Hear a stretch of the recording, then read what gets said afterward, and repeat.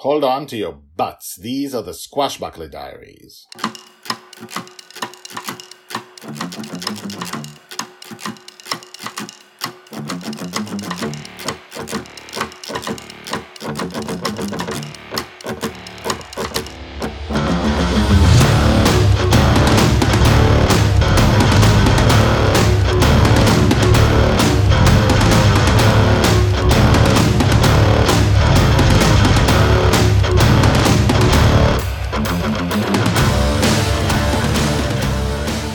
Welcome back. My name is Guy Hasson, and you are listening to the Squashbuckler Diaries podcast, the podcast about Joy Shelley, the girl who lives in dreams.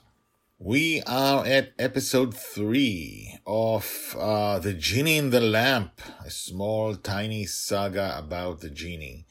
Joy lives on a flying pirate ship where they have adventures. The ship is called Bonnie's Revenge, and her father comes every time he falls asleep. He wakes up on the ship in exactly the same position, looking exactly the same in the same direction, and they have flying fun swashbuckling adventures, or as Joy calls it, squashbuckling adventures, and they have fun.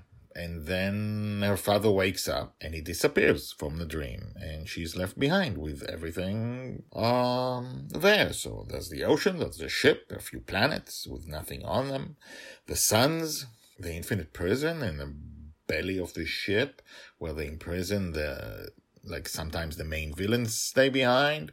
And this time a genie holding his own lamp stayed behind and is begging her to make a wish. And she made 2 wishes in the beginning and nothing happened, but those were impossible wishes, although she didn't know it.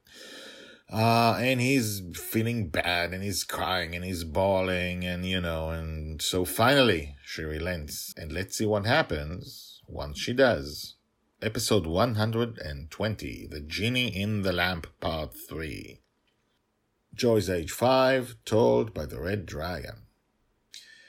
Okay. Dragon Little turned and shouted at the floating blue genie holding the lamp. I'll ask for something. The genie had been pestering her for the last few minutes now, as I've told you in the last diary entry. Dragonfather had vanished from the dream, no doubt into his waking world, whatever that world may hold, and the genie had stayed behind. But 2 failed attempts at wish-making had made 5-year-old Dragon Little very short with him. He pestered her so much that she just gave in and agreed. If I ask for 3 wishes, you'll go away? Yes, thank you. Okay. Dragon Little stood firmly on Bonnie's Revenge's deck and concentrated. Give me a cake. The genie closed his eyes as he floated in front of her and muttered something into the air. He opened them and looked around. No cake? Dragon Little made a face.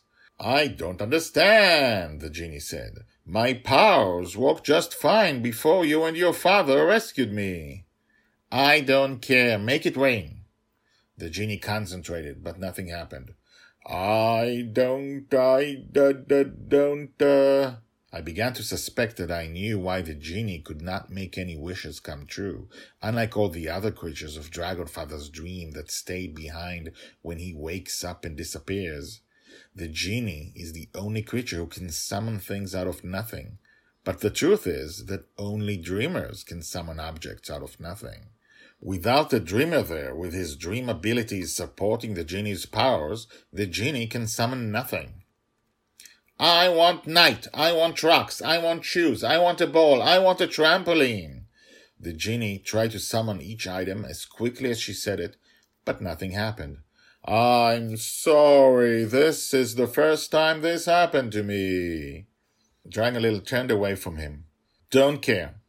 I made 3 wishes, you can go away now. But,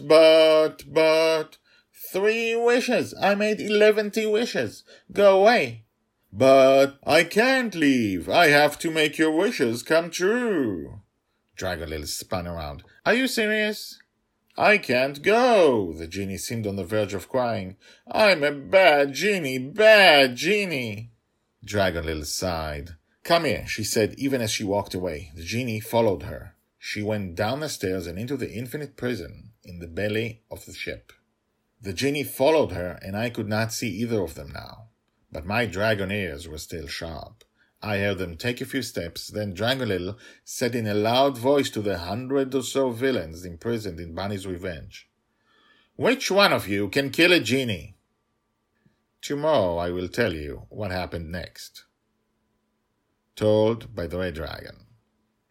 Hashtags Joy, Justin, the Genie in the Lamp, the Infinite Prison, the Infinite Corridor.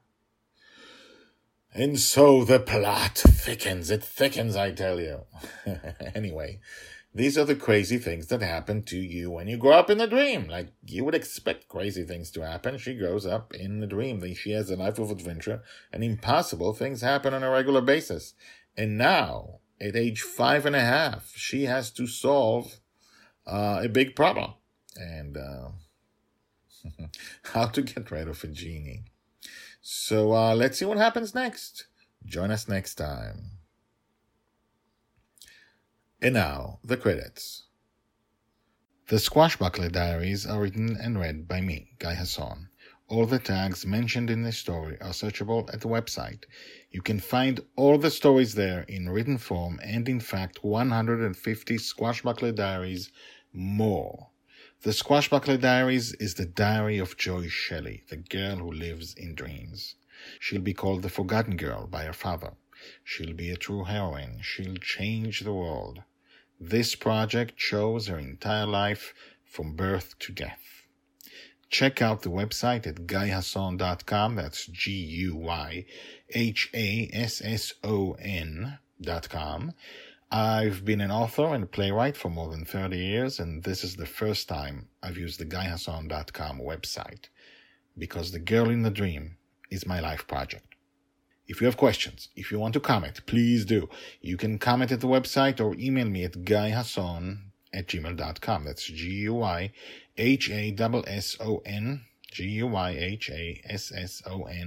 @gmail.com. The theme music is called Brass Gentleman and is created by Thomas Howardek. My name is Guy Hasson, and this is my life project.